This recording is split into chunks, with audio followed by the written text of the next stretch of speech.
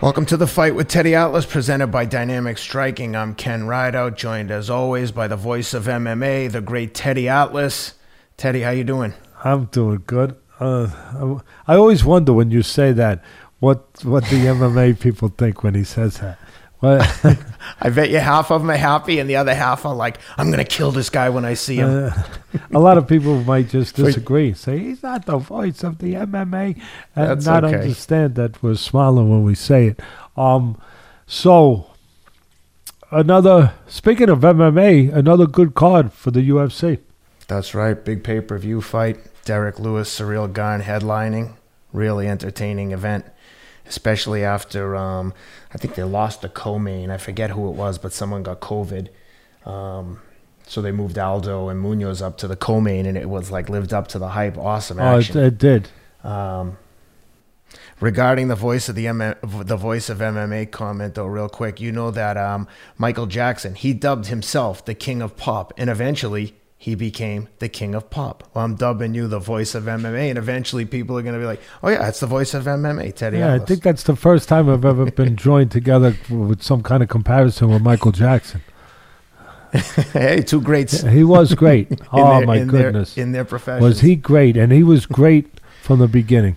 I mean, talk about a prodigy. He was a prodigy. You talk about starting young. You know, we talk about fighters starting young, like a guy like Lomachenko, great fighter, started with his father. When he came out of the crib, they joked about that he had gloves ready for him, started young. You got Tiger Woods, again, the great Tiger Woods, started by his father, coming out of the crib, basically. You're going to be great, training him when he was a little baby. You got so many of these great fighters that have started so young.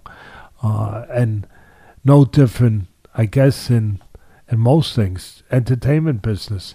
Michael Jackson, he was singing hits. Correct me if I'm wrong. I'm not saying you're an expert on it, but he was about 6-7 years old. But I mean, Yep. Am I correct? Am I in the right neighborhood? Definitely in the right neighborhood. I don't know. I mean, I'm not an expert on Michael Jackson per se, but I will say this. He obviously had his own demons outside of entertainment and music. But when it came to music and entertainment, my God, the guy, if he was a boxer, they'd say he had great legs. That guy could dance like... My kids still watch those YouTube videos. They think it's video editing when I show them videos of Michael Jackson moonwalking. They can't get enough of it. Yeah, I mean, listen, obviously he did have his demons, but when we're talking about, whether we're talking about great fighters, we're talking about great entertainers, we're talking about great golfers, right? Whatever we're talking about, which I did bring up, we're talking about just their greatness in their field. You're right. And their greatness, the level of greatness. And Michael Jackson, he was a pioneer in the pop world. I mean, he was. His dancing, his moves. I didn't know this was going to be a Michael Jackson piece that we were going to start with, but he was a prodigy. He was unbelievable at such a. And listen, some of that stuff, there's a price to pay for putting that kind of pressure on somebody so young. We're not going to get into that either, but I think it's fair to touch that there is a price to pay when there's that much pressure put on a kid to be something that most kids aren't. Something way beyond being a kid, way beyond playing with, toys, and some of the special ones, that's their travel, that's their journey, that was put on them, that they did have to do other things than being a child when they was still a child, and but Jackson, his singing, his dancing, his ring presence, as I say about fighters, his stage presence, he had it all. It was pretty amazing. So, yep. But getting back to the world of UFC, as they usually do, they delivered a damn good card. They delivered a damn good card. And you know what? I'll take this moment before I let you bring us into it, Ken, to do a little teasing, as they say in the business. where, talking about guys starting young, one of the great fighters, my pound-for-pound best fighter right now on the list is Terence Crawford. I know a lot of people have Canelo on there. Some people might have Spence. Some people Inoue, the Japanese great fighter. I have all of them. There. But you have to have somebody number one. And I have Crawford number one. I know a lot of people complain, well, he hasn't fought this guy. He hasn't fought that guy. But what he's done in that ring speaks for itself. He's won 3 titles at 3 different weight classes. He was the first one to win 4 belts at one time. He's pretty damn special. And he started, we learned something. I'll get to it in a second. The people will see where I'm going. But he started when he was about, I believe, 7 years old. 6 or 7 years old. Right. I mean, so you talk about the great ones starting young. Most of them, not all of them, but most of them start pretty damn young. And we did an interview with him, and it'll be up on Thursday, I believe, during the week. And I would just say, listen, I know it's self-promoting. I understand that, and everybody does it. But I'm really not doing it solely for that purpose. I really, honestly, am doing it for people that don't know Terence Crawford as a person. That if you listen to that interview that we did, and it'll be up Thursday, you're gonna learn things about him. And I think you're gonna learn things that are gonna surprise you in a good way, in a very good way, and gonna kind of enlighten you, if you will, about the true Terence Crawford, who he is, what he is, how he got there. And I think you'll enjoy it. So take it away, Kenny, babe. All right, let's get into the UFC. It was UFC 265, Lewis versus Gane, starting the main card. Let's get into it with Song Yadong taking on Casey Kenny. Song Yadong coming off a recent loss, gets back in the win column with the split decision victory over Casey Kenny. Great fight, a lot of action. What'd you say? Is it okay, being that we just talked about entertainment, about the great Michael Jackson singing, if I just refer to him as Song?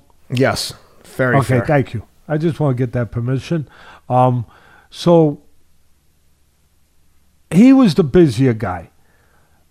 There's no doubt about it. First of all, it was a really good fight, a close fight, and a fight where you need good judges.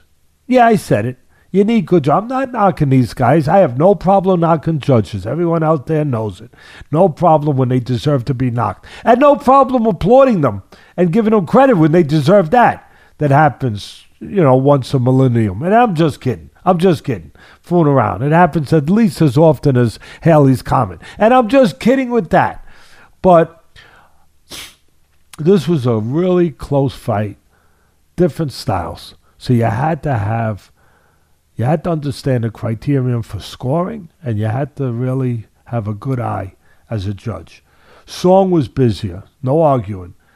But Kenny did some really good, he did a hell of a good job placing accurate, timed shots where it might not catch your eye, but it'll catch your opponent's attention, I'll tell you that much. It'll catch his attention. And that was the case here. Song busy. Volume versus calculated shots. Volume of Song, the busy guy, versus the calculated shots of Kenny. Song also did, as I often refer to and did refer to when I was calling the fights all those years at ESPN, he did a good job at putting water in the basement. Good body work. And maybe the judges appreciated that, to their credit. As I said, close fight. I thought Song pulled it out in the third with combinations, some water in the basement, as I said. Very close. Could have went either way for me. Even a draw, maybe. I'm not arguing with the decision. So anybody out there thinks that I'm not. I'm just pointing out my perspective on it, that it was very close. How'd you like it, Ken? I liked it. I thought I had Song with a slight advantage. I was happy with the decision. I thought it was fair. I mean, I had no preference as to who won. No, going into the fight, it was an entertaining fight. Yeah, it was. It was, and it's the kind of fight that I say this with trepidation. I say this cautiously, but I say it. Maybe I'm not completely right, but it's the kind of fight and loss that shouldn't hurt Kenny. It really shouldn't hurt Kenny, because he performed that well at that level, and it was he did nothing really to hurt himself. And listen, it'll put him back probably the line a little bit, because everybody's got to fight their way to the front of the line in Dana White's world. you gotta earn it, baby. You gotta earn it, and they earn it. That's why I love when they get those bonuses, when they get those $50,000 bonuses, whatever they are. Yeah. I love it, because for me, I feel the same way, about my sport and all the people that I admire in my sport, boxing, but they can't make enough money. They deserve every cent they get. Anyway, let's take me forward. Bring me forward, King. Next up, we had Tecia Torres, Angela Hill in a rematch. Tecia Torres got the first one. Tecia Torres gets the second one, unanimous decision. She put it on Angela Hill all night. But the one thing I took away from this fight is, again, like I say all the time about the UFC, my God, these girls are tough. Oh my God, they are just walking through punches, bombs. They're getting hit with everything but the kitchen sink. It's been impressive to me, in particular with the women, to see how quickly they've evolved. I can remember, Teddy, you probably remember as well, the first few years, this was only a few years ago, when women just started fighting, you would get like the early days of the men UFC, it would just be a one-sided beatdown and you couldn't help. It was almost hard to watch, where you just look at it, almost like a street fight, where you're like, oh my God, someone break this up. He's had enough. She's had enough. Like when Ronda Rousey was running through people. That very rarely happens in the women's fights anymore. You do see some one-sided fights, but like this fight, even when it was Tecia Torres clearly won, but God, Angela Hill was tough. You feel like she was in it the whole time, just maybe a punch away from turning the tide. But again, I can't stress how tough these girls are and how quickly they've evolved into like serious fighters. Yeah, listen, I don't know, maybe you forget, and I'm gonna make sure that your wife doesn't hear this one, because I wouldn't want to see a battle over there with your great wife and your beautiful wife and the beautiful children that the two of you are raising. But women are pretty damn talented, kid. women are pretty damn talented and pretty damn tough. If you forgot, I don't think we could do the things they do. Nope. I don't think we could do the things. I won't even go down that road about having kids. Won't even go down there. When my wife was pregnant, I used to ask her all the time, like as she got bigger and bigger, I was like, man, are you nervous? You've got this big giant thing in there. It's going to come out. Like the anxiety would kill me. She's like, nah, it is what it is. Nature will take its course. I was like, I'm nervous for you. I can't take it. I'm having an anxiety attack just thinking about it. People are getting nervous now listening to you describe that and relive that. Yeah, there was never a shortage of anxiety around the pregnancy and the delivery of the children. But what a feeling of euphoria to see them when they're finally out in the world, breathing on their own. Oh my God, that's no feeling like it. No, that's the miracle of life. And if you can have children, you're very, very, very blessed. Very blessed. And you get reminded of it.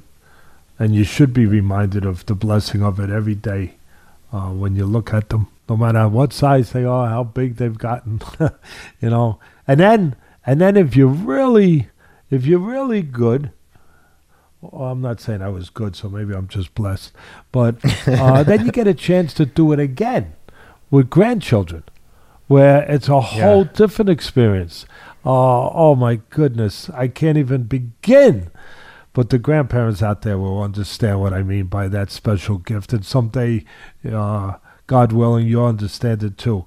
It's a whole different kind of gift because now you get to love them and see them, and you get to kind of make adjustments, if you will, from when you were a parent and you were under the gun and you were just worried about things and just trying to raise them the right way, and you're moving 100 miles an hour with so many things in your mind to take care of them, to feed them, to make a living for them, to make sure they're safe, to do all those things. And sometimes, that old saying, you don't take a minute to smell the roses. You don't quite.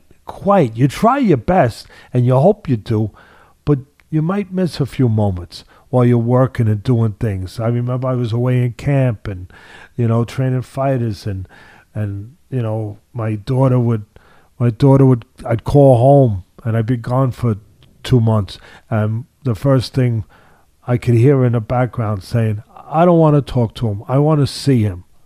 I want him here. And it would just break your heart. And so, you're always looking back. What could I have done better? What could you try to do the best you can. But then you get this blessing. And you're blessed with your children. As I'm blessed, my wife, thank God for her, that we raised such beautiful kids and just great kids. They're successful, but more importantly, they're successful as people, as good human beings. And then you go and you get grandchildren. And then you get to love them and do all the things that maybe you didn't take a minute to do, or that you forgot to do, or that you want to do again. And you get to do all of that. And then you get to give them back at the end of the day and say, change the diaper. There's some poo-poo in here. Change the diaper. Do the disciplining. Do whatever you got to do. I love you. I'll see you later. So it's a gift. Well, you know what?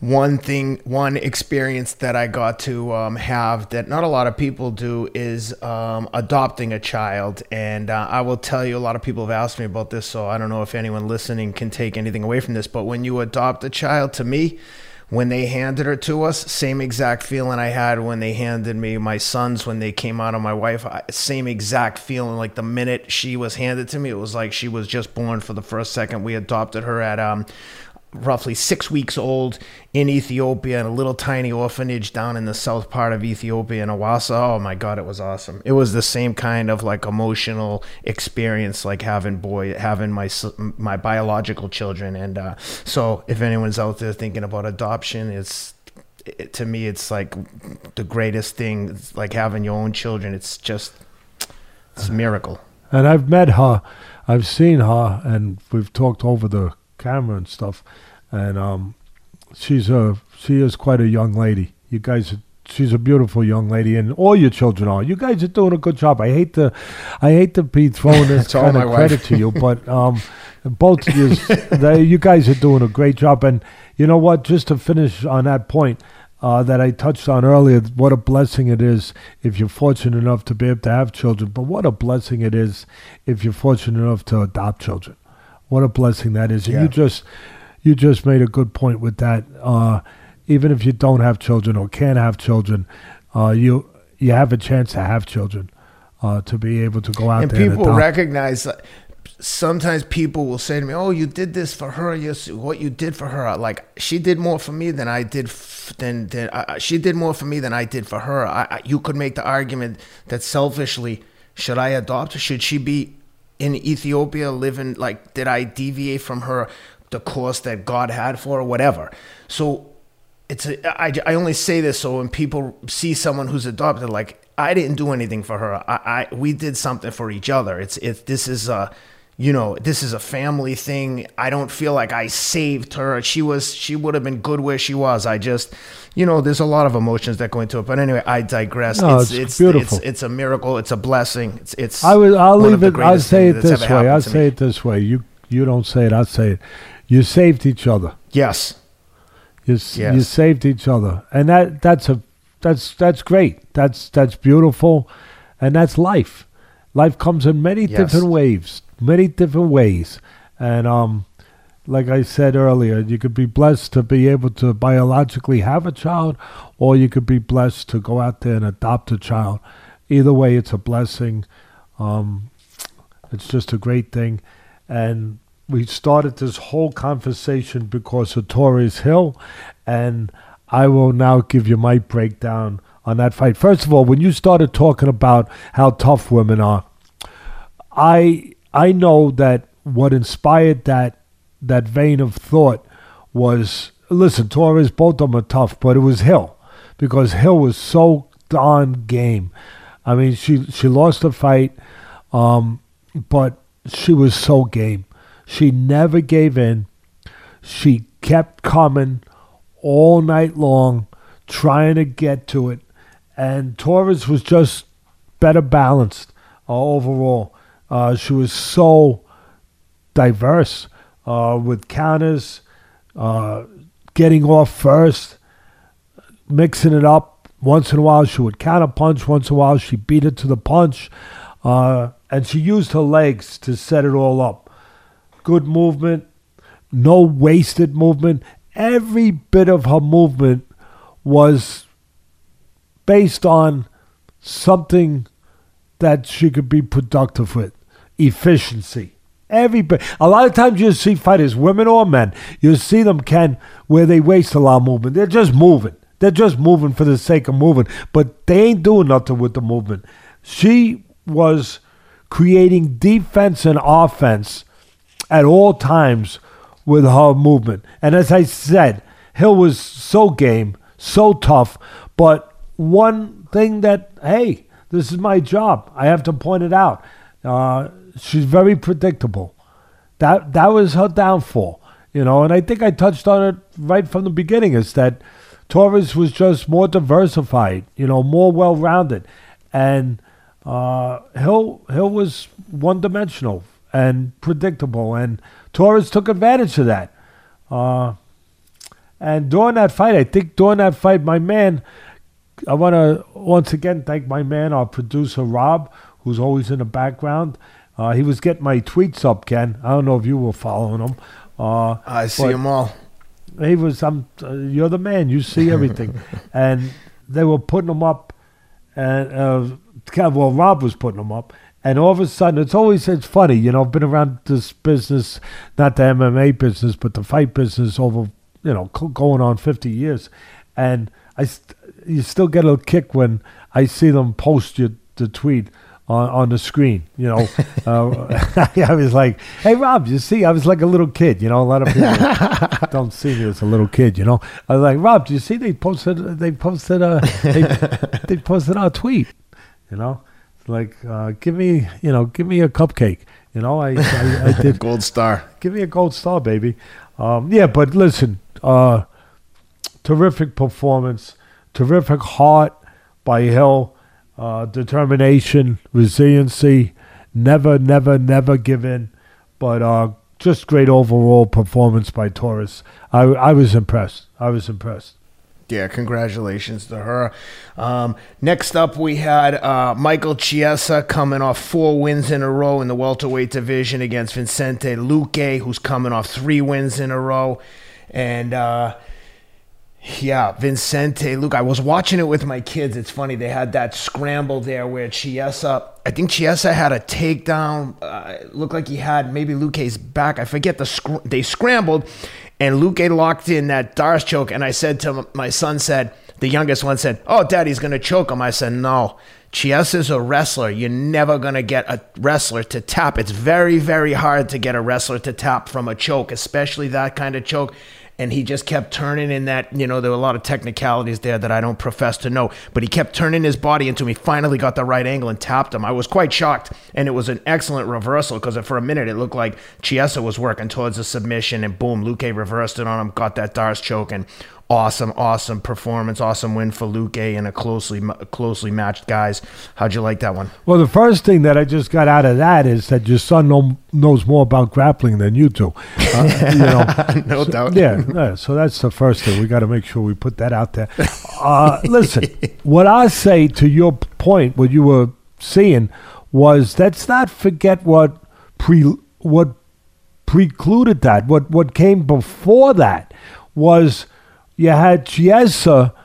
It looked like he had Luque, probably about 70-80% of a grip, but it looked like he had him in a pretty good grip, a pretty good submission hold, or possible submission hold. But that was the one you would have been right with your commentary to your son. Say, no, son. He doesn't have him. If your son had said that, he didn't say that because your son's didn't too have smart. that arm under the chin, but he had it. No. But he had it across the chin, and I can tell you from the little bit of grappling I've done, oh my God, the pain. It feels like your jaw's going to come off your face. It's so painful. So, but yeah, to get a guy in the UFC to tap from that kind of grip across the face is very, very difficult. No, it is. Maybe some heavyweights can do it. No, but again, that's what made this so interesting. It made me say, wow. Because Chiesa had Luque first. In that, again, not under his chin, but he had him in a pretty formidable position but Luque, boy, you talk about turning the table quick. Bam! I mean, he turned the table on him quick. First round submission. Again, I was like, wow, because 1 second you got Luque, they're on the mat, and Luque's in some trouble, as I just described. With Chiesa, had that choke on him. As you said, as we both said, not a full, not under the chin, but he had him in a pretty damn good position. But the thing that really, really impressed me was Luque, how calm he was. Never panicked, calm and smart. He showed his cleverness. He showed that he knows what the hell he's doing down on that mat. And like a magician. And I think I even tweeted that for Rob to put up. No panic, just like a magician. He suddenly switched positions with Chiesa. He flipped over, made a brilliant move. I mean, it was just a brilliant move to get position on Chiesa and then submit him. It was very quick. It was dynamic. It was explosive. It was sudden, but it was impressive. It was every bit as impressive if they had gone 15 minutes, 3 5-minute rounds full, instead of, getting it done in less than one round. I was very, very, quite a turnaround of fortunes right in front of you. And I was so impressed with Luque. Yeah, he looks real good. He's definitely got the goods, so it'll be curious to see what's next for Luque. That brings us to the co-main, all Brazilian action. Jose Aldo, Pedro Munhoz, both at kind of a crossroads. Aldo's 1-3 in his last 4, obviously a legend of the sport. 2 fights back, he lost a title fight to Peter Yan. Pedro Munhoz 1-2 in the last 3, battle at bantamweight. Jose Aldo gets the unanimous decision. Tough fight. What'd you think? I'll tell you, this is where I went with that one. You never, and I've said this many times, Ken, never ever count out an old former champ. That on one given night, he gets it together. And you know what? He brings it all back. And he reminded me, Aldo I'm talking about, obviously, of Holyfield. Everybody thought Holyfield was shot.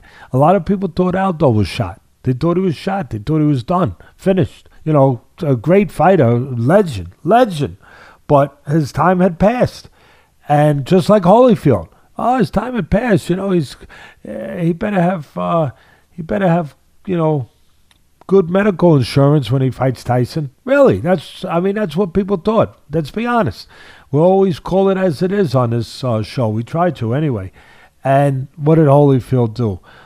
He showed that a great former champion on one given night sometimes can get it all together. Listen, sometimes it is gone. It's physically gone. But sometimes it's not. And obviously it's not. And it was not for Aldo. Just tremendous. The legend lives. The legend lives on. To get it back together the way he did, I tell you, I was very interesting first round because Munhoz was busy, but there was just great patience displayed by Aldo. You know, not making any mistakes and being deliberate and smart, obviously, and countering. I mean, that's what he did. So some people thought Munhoz won the first round. I thought Aldo won the first round. Close. Because it depended on what you liked. Did you like the busyness of Munhoz or the deliberateness, the calculated deliberateness of Aldo? Which did you like? And so a lot of people, I'm sure, liked the busyness, if you will, of Munhoz. And I went the other way. But either way, very interesting first round. Very close. And then the second round, wow. That's where Aldo separated himself. You know, that's where the experience kicked in. The championship experience. He started picking his spots and really separated himself in the fight. As I said, used every bit of that experience, that great experience. So smart. And so patient. And so sharp. He was so sharp. A brilliant mix of defense and controlled offense.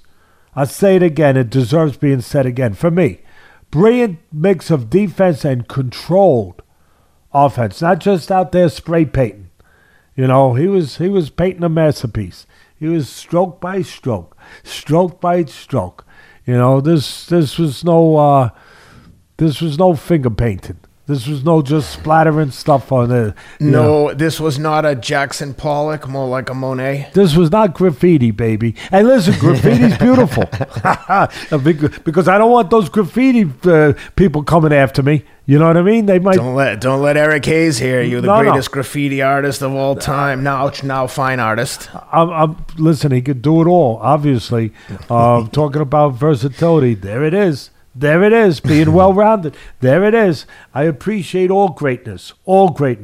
But the point I'm making is that he was very defined, very specific about what he did, he being Aldo. And again, he just such a great performance. He puts himself, he was out of the mix. That's 2 wins in a row. He's back in the mix. He's right back in the mix. And I'll finish it by saying this, Ken. He's the poster child for that old adage. And I think I put this tweet up there too. But like a good wine, he gets better with age. I mean, he should probably put that on his shirt when he walks in into the octagon the next. I don't think they're allowed to wear anything. I think they have very strict rules about that stuff, right? Only Venom, you're right. Yeah. Only Venom gear was Reebok. Anyway, welcome back, Mr. Aldo. And for all the people out there, never. The moral of this story from Teddy, never count out a former champion. Never. Because they might come back and behave like a champion again. Well, Teddy, before we get into the main event, let me give a quick shout out to one of our favorite sponsors, Athletic Greens. They've been there with us from the beginning, Teddy. They've gotten us through COVID. They got us through a training camp. They've done it all. I love this stuff. I know I sound like a broken record. They get me through a podcast with you. That's all. That's all I say. I had to throw that in. All the energy you need. These guys spent 10 years with top nutritionists and doctors to create this formula. It's made from 75 whole food sourced ingredients. It's got vitamins, minerals, prebiotics, probiotics, and antioxidants. Again, during COVID, it's been like an insurance policy for my body's health and immunity, especially if you're out there grinding, which I know most of the fans are. If you're out there working all day or training, whatever it is, You got to make sure you're getting your vitamins and minerals, even if you're not eating the healthiest diet. At the very least, Athletic Greens will make sure you're getting what you're not getting if your diet isn't the healthiest.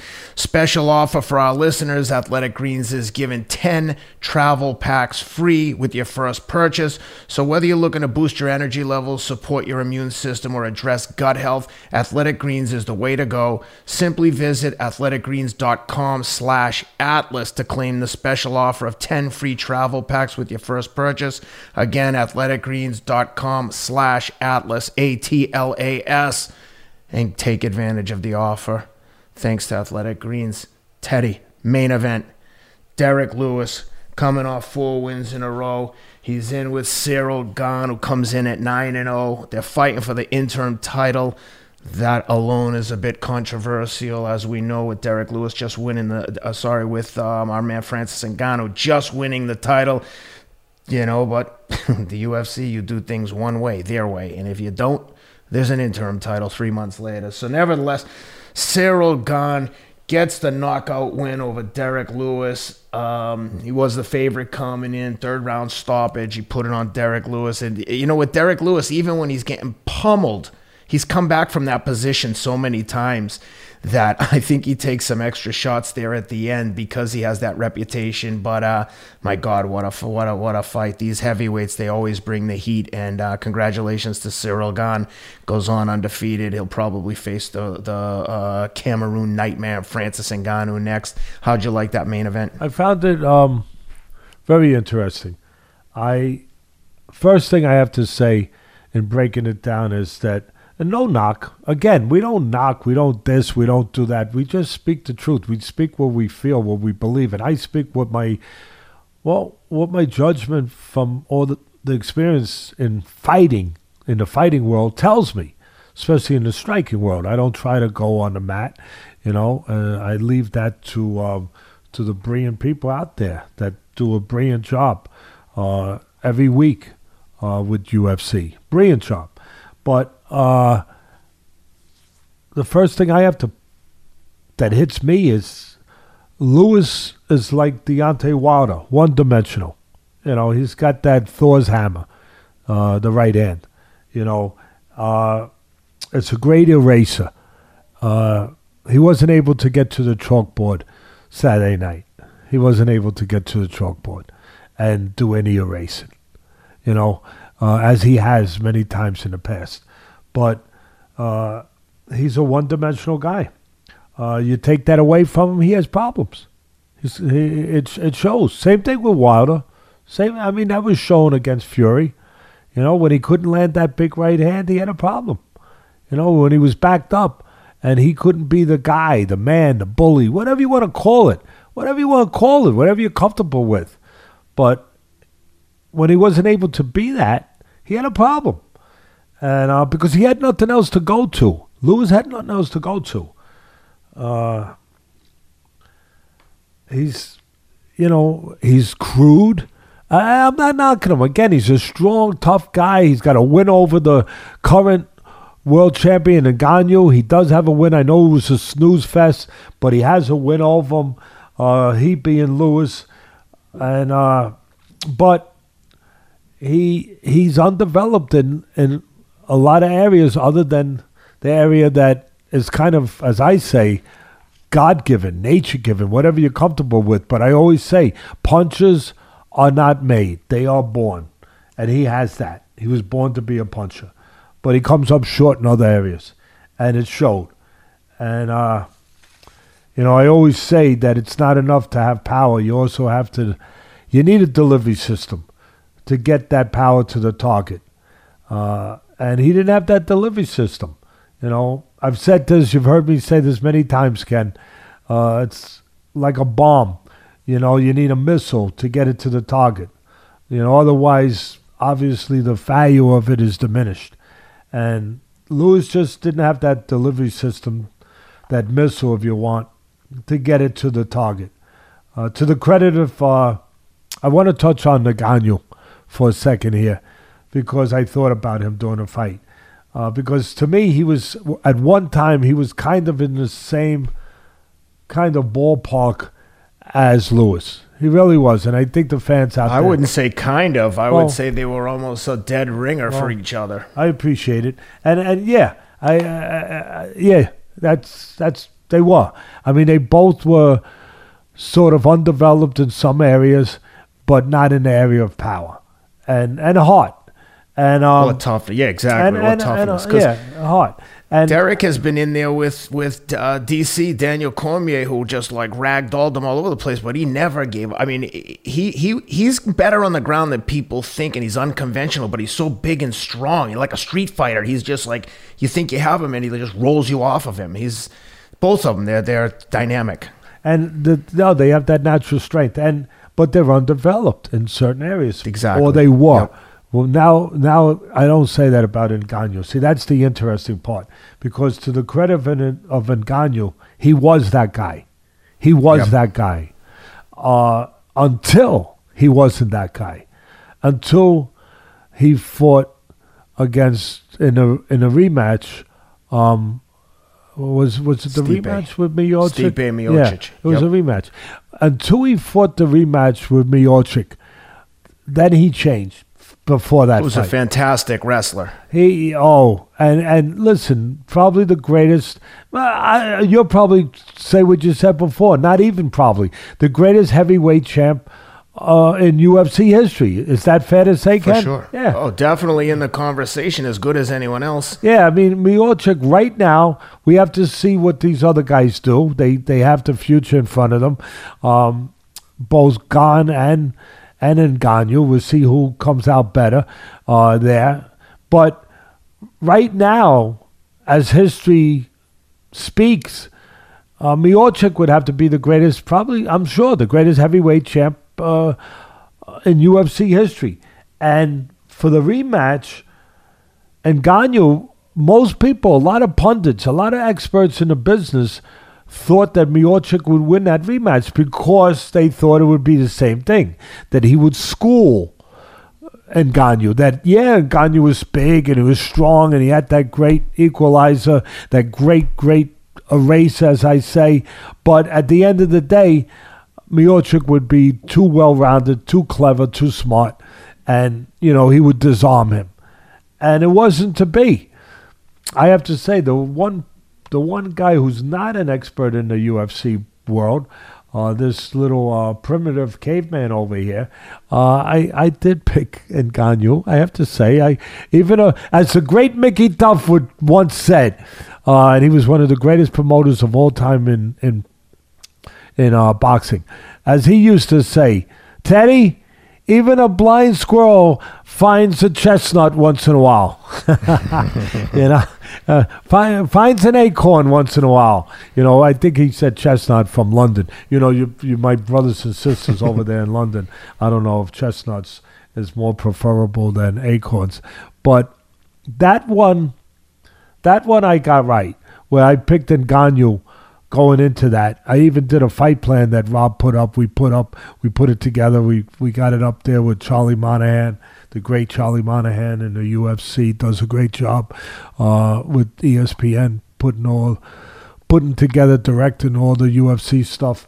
But the difference in that second fight with Miocic, with Ngannou, or for Ngannou, was he developed. He got better. The man got better. He wasn't as crude as he had been. He had more than just a big right hand or a big left hook. He had a jab. He had balance. He even counterpunched. He had a calmness and a steadiness. And listen, some of that came just from his experience having fought and lost to Miocic the first time. I think it was 3 years prior, where he gained a lot of experience and he gained calmness. He gained the mental part of it, understanding what he was going to deal with and how to deal with it better, how to be calm in an uncalm environment, as I always say, how to be calm in the midst of chaos. There's a talent to that. And there's a need for that talent if you're going to be great in the fight world, in whether it's MMA or boxing, either one. So credit again to Ngannou for getting better than, improving for the rematch with Miocic and being more than just a powerful guy. And that's what was missing with Lewis. Because Lewis, again, was he was like Ngannou was before the second Miocic fight. Just a guy. Before he got with Eric Nixick and co. and really started evolving. I think Eric and the team at Extreme Couture deserve a ton of credit, as you and I have discussed in the past about Francis's involvement. And to your point about how big he is, I just put the picture up behind me of the time we were out in Vegas and you were moving around with Francis, just to give you an idea of how big this guy is. I mean, 265 pounds ripped. Like a receiver in the NFL, but just gigantic, athletic human Not a being. A tight end. Yeah, but I mean, he's got the leanness though of one of those like skill players where he's just all muscles. Yeah. And man, when you see him in person and you see like normal people next to him, like in that picture, you really get an appreciation of how big this guy is. So and he's so athletic. Yeah, I mean, a guy that big that can throw kicks. Wow. Listen. They've done a great job. Developing him, and he's done a great job himself. As he's a good human being, he does a lot of good things over there in Cameroon. Giving hope to a lot of the young people over there that they can be like him. They can come from difficult backgrounds where you don't have much, and you can wind up with much. If you don't give up, and if you're determined enough and driven enough, as Francis Ngannou has been. So he definitely lives that life too. He's very dedicated and committed from what I've seen and what I know of him from his.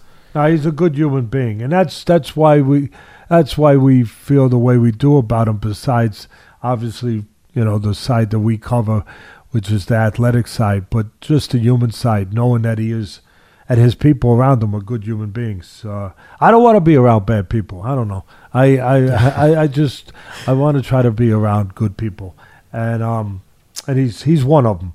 But the thing is that Lewis needs to kind of make that transition for me, he's been terrific. Listen, Lewis has accomplished a lot. Don't get me wrong. I'm not taking that away from him.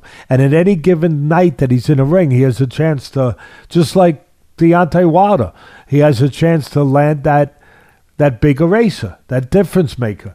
But for me, he's got to, if he's going to have a full successful career beyond what it's been, he's got to kind of do at some point what Ngannou has done and learn the things that Ngannou has learned. And again, it just showed where Lewis was that guy with a hand grenade, but his arms were glued to his side. That's the best way I can describe it. He had the hand grenade ready to do damage, but he couldn't toss it. He couldn't get it to the place that he needed to get it to that silo where the bullets were coming. he couldn't get it there, and he needed to get it there. But I got to talk about Gane. Give him credit. He was just two-dimensional, too smart for Lewis that particular night. He showed it. It was brains beating brawn, right? That old saying, Ken, brains over brawn. And Gane had a great plan, and he executed it to perfection. It started with patience, great technique, and after a very careful, cautious start, he picked up the offense, and he started to pick apart, as I said, the big, strong Lewis. And from my perspective, from the portal that I was looking, my eyeballs, he broke Lewis down mentally and physically. And it's going to be a very interesting fight when he gets in there with Ngannou. It's, as I said before, I'll say it again. It's a good thing Ngannou has improved, because if he didn't improve, it might have been Gane might have done the same thing to Ngannou as he did to Lewis. Disarm him. You know, just like the bomb squad. You know, go in there, disarm the bomb. Cut the red wire, cut the green wire. No more bomb. No more bomb. So, but now Ngannou is a different guy. And he's going to have to be that guy. He's going to have to be that full-dimensional guy that he showed in his rematch with winning the title against the legendary Miocic. You know, he's, as I said, he's going to need more than just size and power to beat Gane. Gane is undefeated, and he's undefeated for a reason. So many people, I'll finish with this. Many people out there will say, I hear you, by the way. I feel you. I hear you. I'm always open to hearing and feeling you guys. Always. And, of course, my brothers and sisters from across the pond. How you guys doing? Anyway, haven't heard from you recently. I love you guys. Really. Miss you guys. And there's no joke coming. I know you're waiting. You know, you're waiting for me to drop, you know, that. No, just, that's it. I'll leave it with that. I love because if they let me register for the London Marathon, I'll be over there for the Joshua Usyk fight the Saturday before, and then I'm going to run the race the next week. But they haven't let me register yet because of COVID restrictions. So if the London Marathon lets me in, I'll be there the week before for that Usyk Joshua fight. Look forward to seeing all the fans. So we got to be nice to them between now and then. I wouldn't do anything to dampen that for you. Nothing. Ken, I wouldn't dare say anything in the next 30 seconds in any way to harm that relationship and to in any way jeopardize that, and not have all our fans come out and show nothing but love to my man Ken. Nothing. I would never do that. All right. I love butter on the crumpets. I just say that. The crumpets with just the right butter. Oh, even that's going to offend some people, I'm sure. That's I just love it with butter. You could have it different way with preserves and all that. I love it with butter. This will be my last part of this fight. Many people will say that watched the fight the other night, hey, Teddy, Lewis didn't move his hands. He didn't move his hands, you know. He didn't give himself a chance, you know.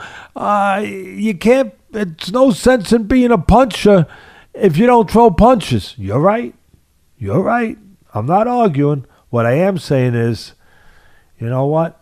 It's kind of hard to move your hands when you feel you can't land, or that you can't get a good bead on your opponent who's keeping you off balance with legs, and then you get hesitant a little bit that if you throw and you miss, you're going to be counted. So when you're in there with a guy that clever, that's keeping you off balance the way that Gane did with his legs, really smart, and his control of range, even when he dropped his hands, he knew he was out of range. He knew what the hell he was doing. When you're in there with a guy like that, that can happen, where a guy becomes really hesitant about moving his hands because, A, he doesn't think he can land. He doesn't feel balanced. He doesn't feel secure in confident in throwing a punch because of your movement and everything. And B, he feels that if I do throw, I'm going to leave myself vulnerable to a counter. I'm going to expose myself. And that, for me, that's my explanation to the people out there. And I know you're out there, and I get it. I understand it. It makes sense why you're saying, but Lewis didn't throw punches. He didn't do anything. Well, that's the reason why. It's because of what Gane did and what Gane didn't allow him to do or feel or think that he could land something. So, very, very interesting. Very nice performance, coming out party, if you will, for Gane. A lot of people didn't know who Gane was, you know, even though he's undefeated. He hadn't been on a really big stage yet. And now people know who he is and what he is. And you can look forward to a very, very, very interesting fight with him and Ngannou. It was a great win for Cyril. Also, a much-needed victory for the French, given what their marathon runner did in the Olympics. I believe you saw the clip I sent during the Olympic marathon. Not good form.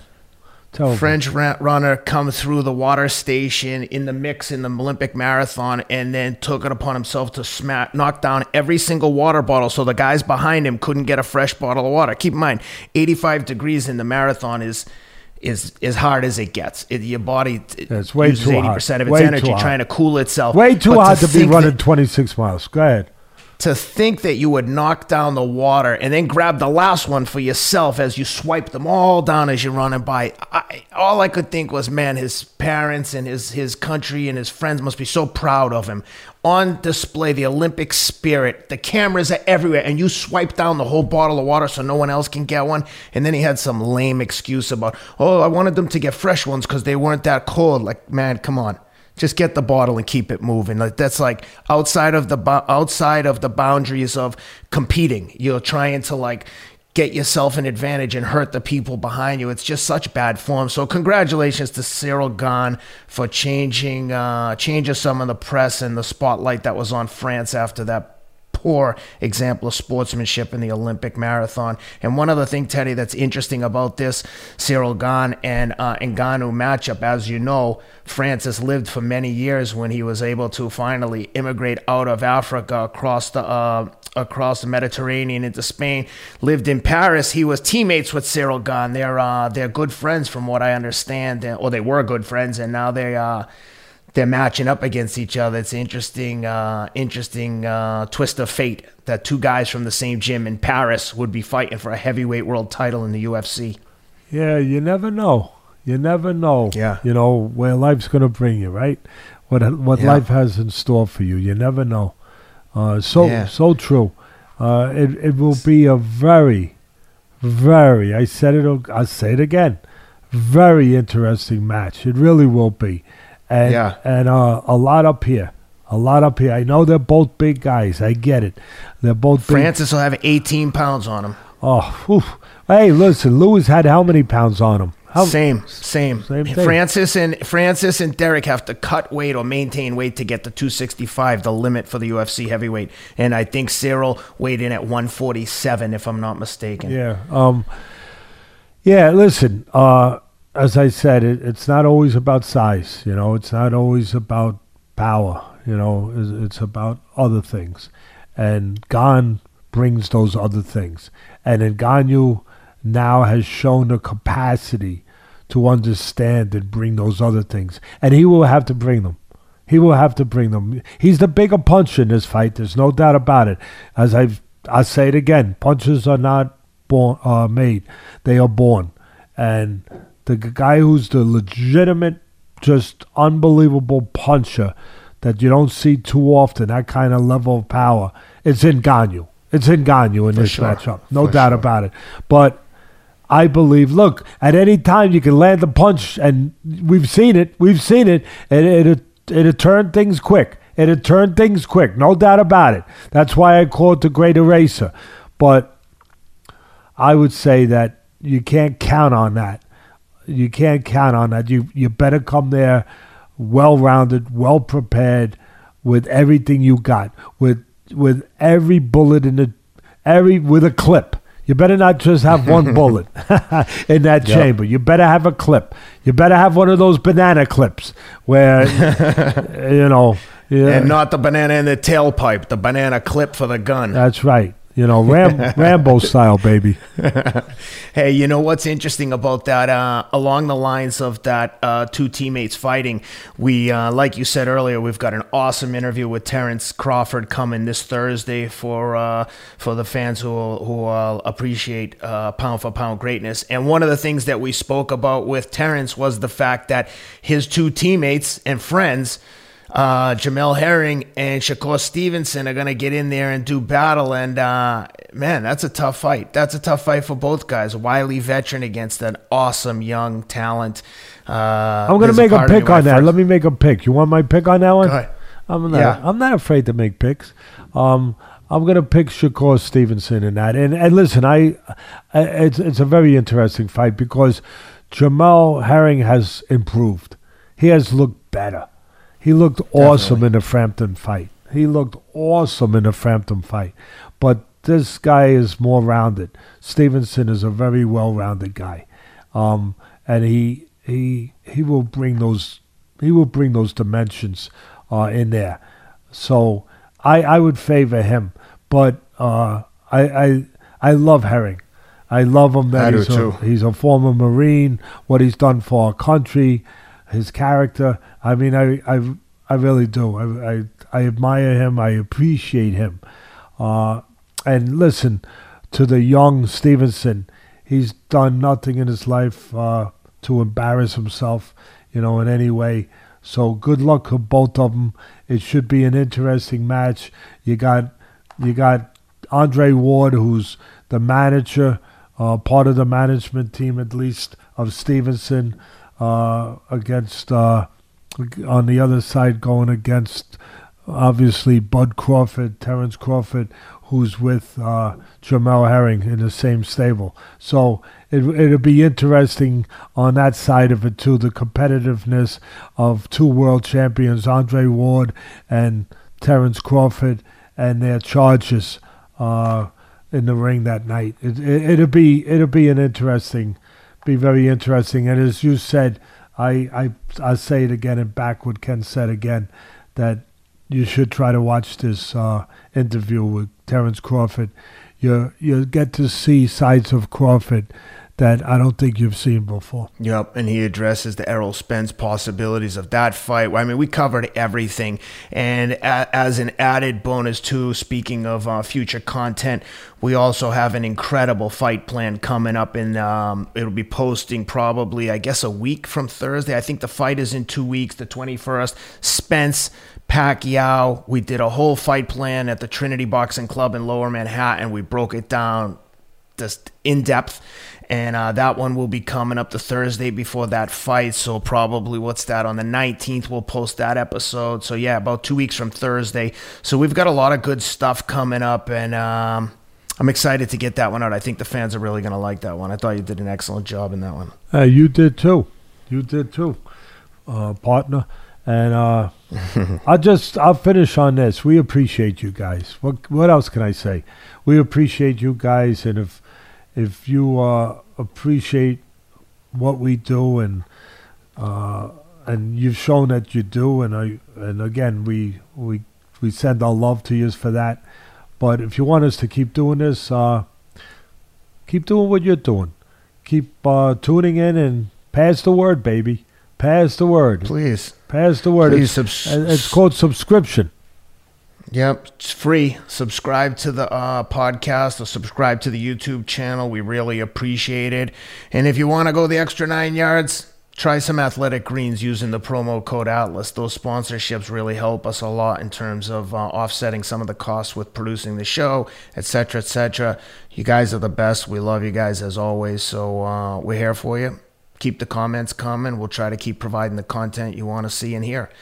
You got anything else, Teddy? Yeah, I'll just finish on, no matter what you do, whatever it is you're doing, you need energy. We need energy.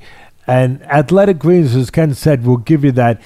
Even if you're doing what Ken's going to do in about 10 minutes and go out and wash your Learjet, even that takes, no matter what it is you do, no matter what, it takes energy. And Ken, I know we'll take a quick shot of the Athletic Greens before he goes out there and washes those wings down. And just, that's all. I just had to throw that in there. Love you guys. Guys, thanks for being with us. Don't forget Thursday, Bud Crawford. You don't want to miss this one. We'll see you Thursday, and we'll be back as always next Tuesday. Take care.